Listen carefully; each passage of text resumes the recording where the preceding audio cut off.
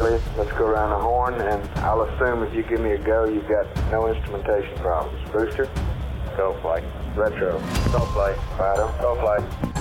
Control, Telcom, go. GNC, Ecom, Capcom, go. Surgeon, go. ONC, go. ASD, FAO, go. Network, go. You got everything up? Go. Hello, I'm Ian Christie, and this is Terranauts. Today on Terranauts, we have a guest that I've wanted to talk to since before I started the podcast. Jeff Manver has been working in the space business for over 30 years. He's worked with both the Russian and U.S. space programs, and he's been a pioneer in the private commercial use of space.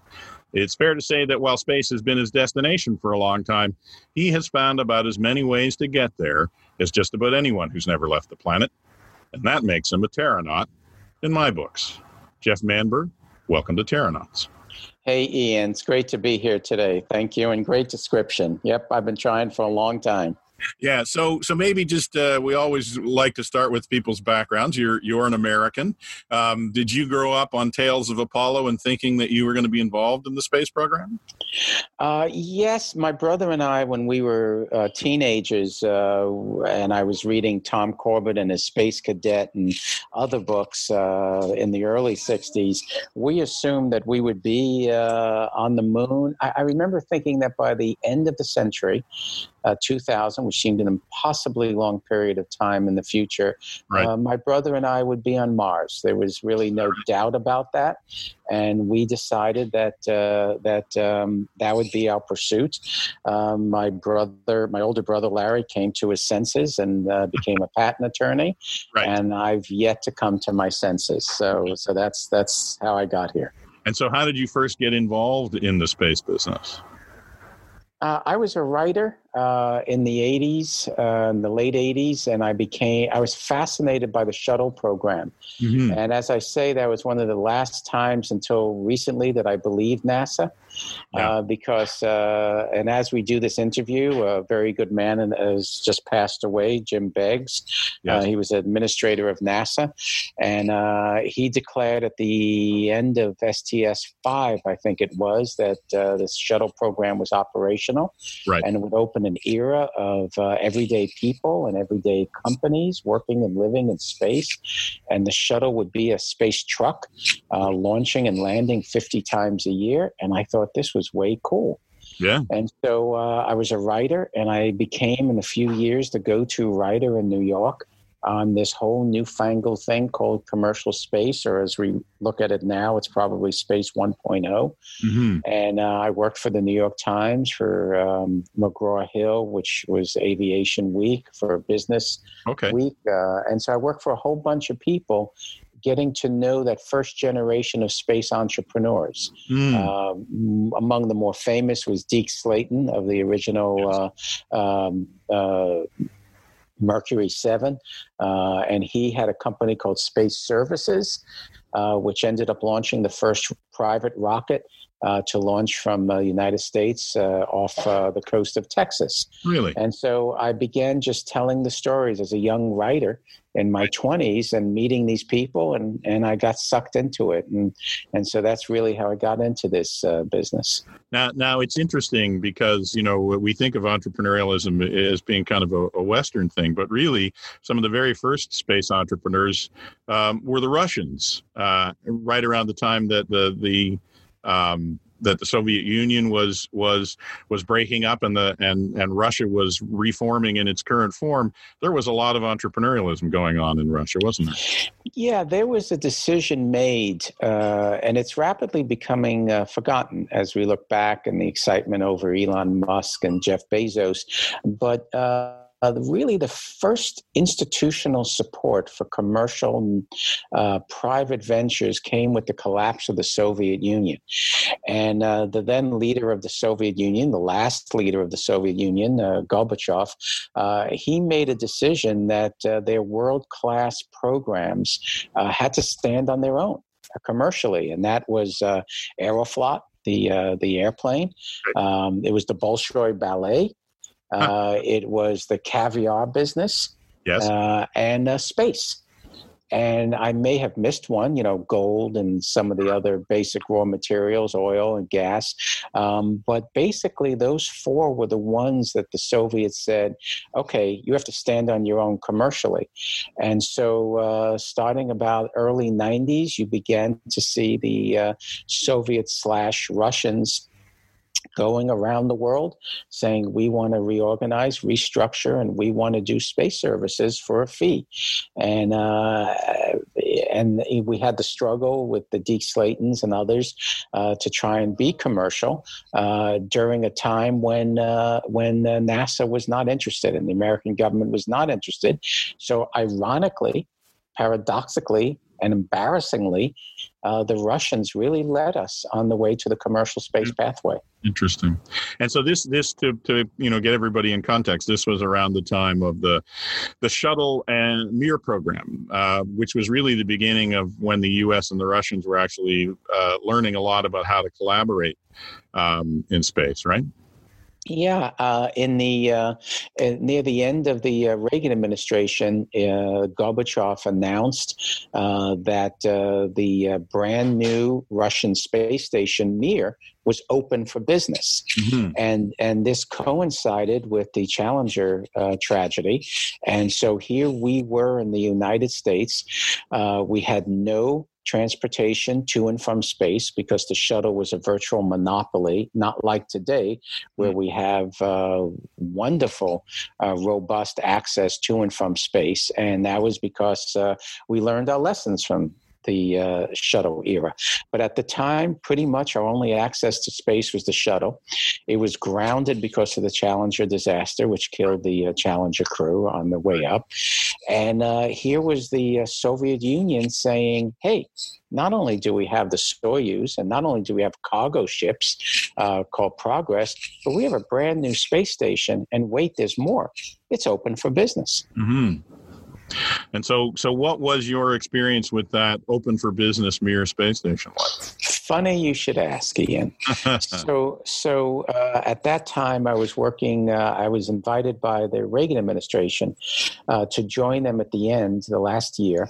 I always join a party, it seems, when it's winding down. So this was the last year of the Reagan administration, and we set up the Office of Space Commerce in the Department of Commerce. And the importance of that is that it was the first shop outside of NASA to be engaged in representing American industry.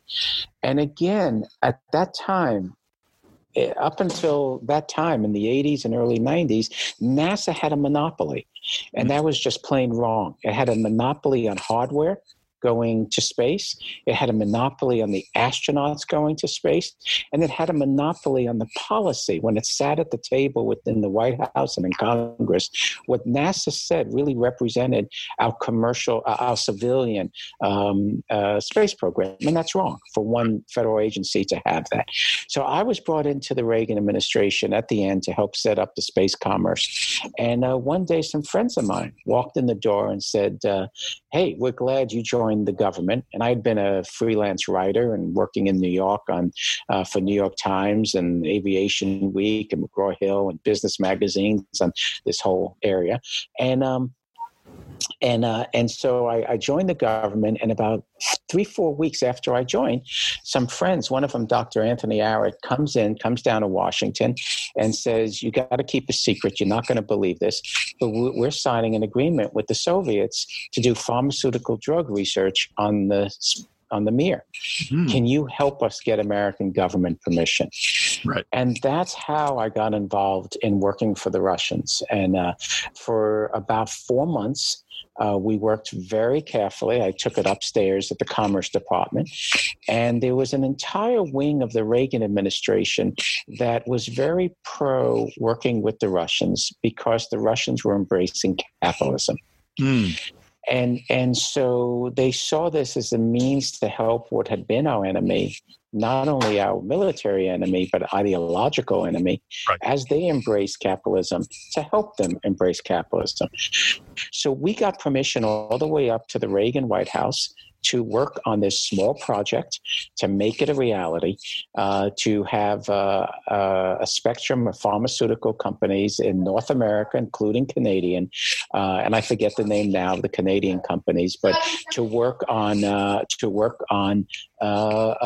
brand new space station Mir. And one of the things was at the Commerce Department, we went immediately to DOD, and they gave us permission for the same reasons to see how real this effort was. But we hid it from NASA. Huh. So NASA didn't know anything about it? No. And the reason why we hid it from NASA was NASA would have been opposed. Right. Because they would have been threatened, because it would have, and it did impact their monopoly. Right. And we hid it from NASA, and we hid it from congressional supporters of NASA. And we had to file an export license, and it went, and the title of the export license was permission something. I may have it slightly wrong now, but it was permission requested for an American company to work on a unique Soviet laboratory. And so we never had the word space on it. Right. And why should that matter? It shouldn't. And so that was still in the days of the Soviet Union, not Russia. Correct. And we knew that if we put on that export license, permission for American company to work in a Soviet laboratory in space, right, or on board the space station Mir, that NASA would get involved, State Department would get involved, and they would seek to end it because space was deemed to be uniquely American and totally NASA. Right.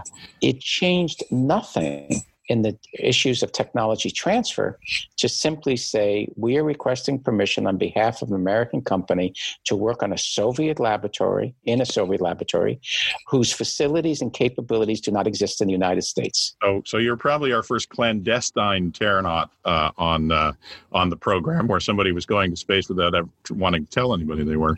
Well, that may be true, and that's how you survive. And so we got permission. DOD knew what we were doing, and they gave permission.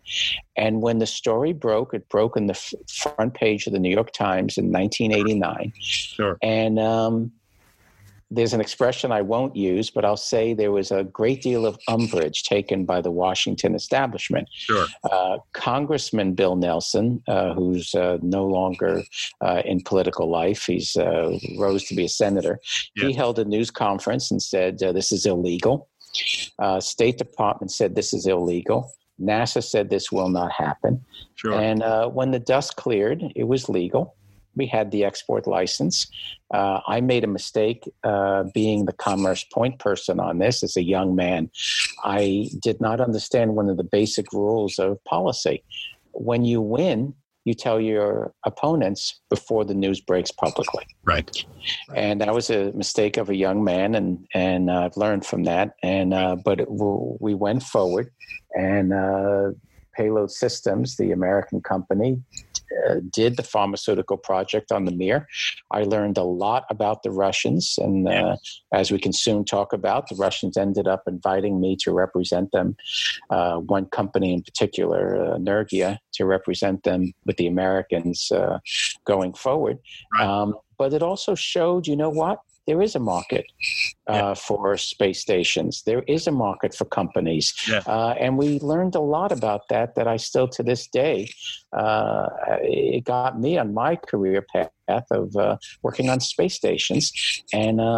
And so it all opened up for industry and for me personally, because some friends walked in the door when I was in the Reagan administration. Well, and we also learned that in the modern day that going to space alone is just not a good idea. I mean, that was 1989. 4 years later, in 1993, I'm sitting in mission control while the space shuttle does a fly around the Mir space station, and later on, helping Chris Hadfield install an actual piece of Russian hardware with an American arm. So within 4 years of that time, NASA and the Russians were actually collaborating. And I don't remember how many flights eventually flew to Mir, but it was quite a number, right? Yeah, the Mir shuttle program, as I still call it, and the Americans call it the Shuttle Mir program, but the Mir shuttle program was extremely important because it forced the NASA engineers to work with the Russians. It was a fascinating period. The fact they had to use the Russian docking system, Yes. And by the way, that picture, which some of your listeners may not remember, but the wonderful picture of showing the shuttle docked to the Mir, people never really think about to ask, how did that picture get taken? And it got taken when a young engineer at the Russian organization Energia said, why don't we take a picture of the shuttle docking? And NASA said, no way, absolutely not. All right. And Mr. Semyonov, the head of Energia, said, it's my Soyuz, I'll do what I want. Right. And he sent the Soyuz out, and they snapped the picture as it docked. And it's an extraordinary picture representing international cooperation at its finest. So. Yes. So now fast forward ahead though to the other end of the Mir's lifetime. You're probably one of the few people I've ever met who's actually rented their own space station. Maybe you could tell us about that. Well, yeah, I guess that's true. In fact, I say now at Nanoracks, the company I head up now, I have probably one of the few Western business people who've marketed 2 space stations. Right. So after I worked with the Russians, for 9 years, I was the only American to ever work for the manned Russian space program. And we helped bring about the ISS program, and as it transitioned away from the Reagan era plan of NASA Space Station Freedom, I ended up working for Energia, which is sort of Boeing and Johnson Space Center combined. It's still today their prime on the International Space Station. Energia is the organization that launched Sputnik. It's the organization that launched Yuri Gagarin, of course, the first human to go to space. Had a proud history on the Soyuz space stations, Mir. And so for several years, I represented them in Washington as we moved into the ISS era. And then, but all good things come to an end, and it was a fascinating time. And finally, one day I turned to Energia and said, we've been working together for, 6, 7, 8 years. I'm going to move on. And we did. And soon after that, a gentleman named Walt Anderson walked into my Washington office and said, I want to buy the Russian space station Mir. And to back up for your listeners, this was 1999, right. And the Mir was aging. The Russians did not have, it was aged. The Russian government did not have the money to keep it going. And the American government was very desperate to get it down so that the Russians would focus on the ISS. Yeah, because by then the initial elements of ISS had launched by then, right? Correct. And so they were worried that the Russians could not handle both the ISS and the new ISS and the aged Mir. Right. And so, but I don't know how to phrase it, but NASA did not focus, and the Americans did not focus on the fact that the Russian government, a prime minister at the time, a gentleman named Primakov, gave away the space station, the Russian space station, owned by the government, gave it away to the private sector, to the private company Energia, and said, if you can find the funds, you keep it going. But it no longer belongs to the Russians did not have a space agency at that time. They had like a 3-person one, but they said it no longer belongs to the Russian government. And so Energia launched this effort to try and find the funding to keep the Mir in orbit. And a space nut, let's say, before the era of Bezos's and Elon Musk's, Walt Anderson came to me and said, I want to buy the Mir. What do you think it would cost? And I said, I can tell you, I no longer work for the Russians. I no longer work for Energia, but I promise you the Russians will never sell you the Mir. Yes. Okay, and I then said something in poor taste, but I'll repeat it because I've never learned. I said they're not the British. They don't sell away their assets. Okay, they're great landscapes like London Bridge or something like that. And I said, but they might be willing to lease the Mir. Mm. And so I called up my friends at Energia and told them what was happening. And they said, you're correct. We are interested in leasing it. And Walt brought me in, and I found myself getting back on a plane, going back to Russia after 7-8 years of living there and working there. And we sat around the table at Energia, and we had very little time in 99. Yeah. The Mir was falling. Yeah. It was a period of high solar flare activity. There was a progress on the launch pad. Its mission was to bring the Mir down. Oh, is that right? Yes. And so over a period of like 60 days, we crafted, maybe less, we crafted an agreement. We set up a company in Holland called MirCorp. Yes. And then the Russians and Walt came to me and said, the Russians said, we'll only go forward if you're the head of MirCorp. And at that time, I was working for an entrepreneurial American company doing very interesting things and live video images of the Earth. I was reluctant after 7-8 years of working with the Russians. I was known as the Russian guy, and I didn't want to always be known as the Russian guy. And Walt said, please. And finally, I said to Walt, this effort to save the Mir has very little chance. And I'm only willing to do it and become the face of the voice of trying to save a space station. If you understand from the beginning as the principal investor that the chance of success is very limited, and you have to accept that. And I remember the moment we were in a restaurant, he looked down and he said, I accept that. I understand I'll probably lose all my money. Okay. And so I accepted, and I took it on. And for 2 hectic, incredible years, we launched. We moved quickly, 10-15 million into Energia, and we launched the Progress not to bring down the Mir, but to put it into a higher orbit. Our plan was to put it into a very high orbit using a tether and take a year or 2 to figure out exactly the business model. And the American government barred the export of the tether. And so it put us into an even tougher position. We couldn't boost the Mir into the right orbit. Right. And so we worked very rapidly. And we had far greater business success than I ever thought possible. I ended up signing Mark Burnett of Survivor and the American channel NBC to do a game show where the winner would go to space. Yeah. And that alone was probably worth $150-200 million. We signed Dennis Tito to launch to the space station, and he ended up going with Space Adventures to ISS, but MirCorp signed them. Yeah. And I transferred over the launch vehicle contract to the Russians. We signed a space agency to work on the Mir. We worked with Fox Media Company and the Murdoch family, and but the Americans did not give up. And Dan Golden, the head of NASA at the time, fought tooth and nail to stop our efforts. He arranged for European Space Agency, ESA, to have the Dutch close out. We opened up in Holland to have the Dutch close our bank account. And he went to Congress and complained. And finally, one congressman said, really, your complaint is they negotiated a better deal than you did, Mr. Administrator. So it was a very, very difficult time. Yeah. And we were working against physics and forces. As I said, it was a high solar flare activity. Sure. And then finally, we sent 2 cosmonauts to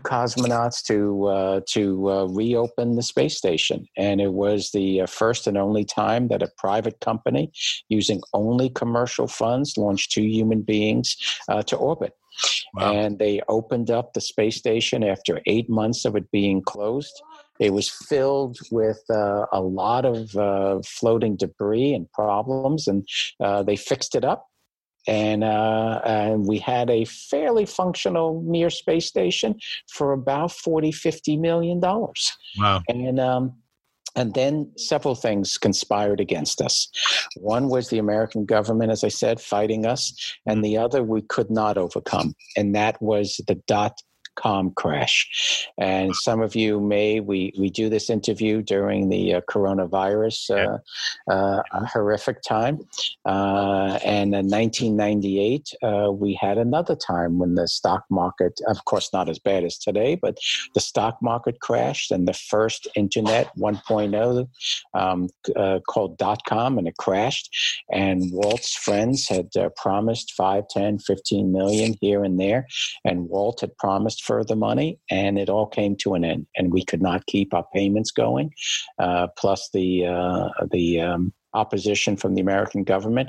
And finally, the Russians, Energia, came to me, Mr. Semyonov, and said, Jeff, you fought a good battle, but we can't continue. Right. And when we brought the Mir down, we had 179 million in backlog, which I'm still very proud of. Yeah. I had spoken to Elon Musk, who was asking questions. We had spoken to now Sir Richard Branson and his people, and people were asking the same question. Wow, it looks like you can operate a station commercially. Right. And wow, it looks like a small entrepreneurial company called MirCorp can work with big organizations like Energia. Right. So we were a business failure, but we opened the door in many ways. We were one of the data points along the way for the current era. Yeah, well, as you say, you had a tendency to join the party at the end, but maybe let's not talk about endings. Let's switch gears and talk about beginnings and your current venture and how you've really been a pioneer in opening the existing International Space Station to commercial use. Yes, so I fought for several years to keep the Mir space station in orbit, and it didn't happen. And then after MirCorp ended, I again walked away from the Russians, and I came back to the States. And some folks came to me with an idea called NanoRacks, which was the first effort to have standardized hardware on the International Space Station with low prices. Mm-hmm. And again, a lot of the people listening to this may not realize, but, we're speaking here in 2020, and 10 years ago, there was no way, if you wanted to do something on the International Space Station, that you could do it without going to NASA. No. And without spending millions of dollars. Yeah, I think people don't appreciate just how much of the money that goes into used to go into getting into orbit was money that was spent essentially fitting into the system that NASA had for the way that they did things. And there really wasn't any other way to go than to go the way they went. Exactly. And so 10 years ago, I went to NASA, and the only way to get to station was the space shuttle. But we knew that SpaceX and Orbital Sciences had won contracts to do cargo. And I went to NASA and said, I don't want your money. And this was a great surprise to them. and I said, I want the ability to create standardized hardware on the station. Yes. And they said, what do we have to lose? Right. And so we started. We signed an agreement with NASA, and it gave us a great deal of freedom, the use of the NASA astronauts up mass. And we have built NanoRacks over 10 years, customer by customer. Right. And we're unique in that we have not built the company through capital investment. So we had the freedom to follow the market.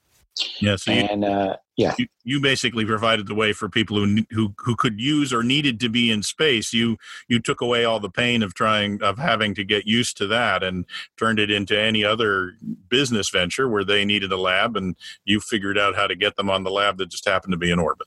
Right. In fact, we made a decision early on that if you're a customer of NanoRacks, you could not interface with NASA. Right. You were not allowed. And even NASA said, wait a second, we want to meet the customer. And I said, no, because you don't speak American English, okay? You speak in acronyms. Yeah. I do not want you meeting my customers who may or may not understand the business. And that is something that, except for a few exceptions, we continue to this day. Sorry, I used to say that NASA likes to speak in 4-letter words. Yeah, that's right. It's acronyms, and so we began customer by customer, and many of our first customers were schools and universities that were drawn to us because NASA, to this day, if you want to work with NASA or NASA wants a payload, it takes about 3 years from start to finish. Yes. And with Nanoracks, we average under 9 months. Right. And so, to our surprise, the first customers coming to us were schools saying, this is wonderful. We can be working in the school year. Right. And we had universities. And so we built it up to today with the largest commercial user of the International Space Station at Nanoracks on behalf of customers in over 30 countries. Wow. And I'll take a moment and say one of our customers was Beijing Institute of Technology, which was the first commercial Chinese customer on the International Space Station. And we were able to do that within the Wolf Amendment, which prohibits NASA from working with the Chinese. And so every step of the way, Nanoracks has been a pathfinder for this new era of public-private partnerships where maybe the taxpayer, whether the Canadian Space Agency, and by the way, at Nanoracks, Canadian Space Agency is a customer for a wonderful contest in all of the provinces to deploy CubeSats. Right. And at Nanoracks, we've deployed over 250 CubeSats from the space station. And so we've achieved a number of things at Nanoracks. Number one, we've shown that small companies, entrepreneurial companies, can work with the bigger guys like we did, as I did at Corp.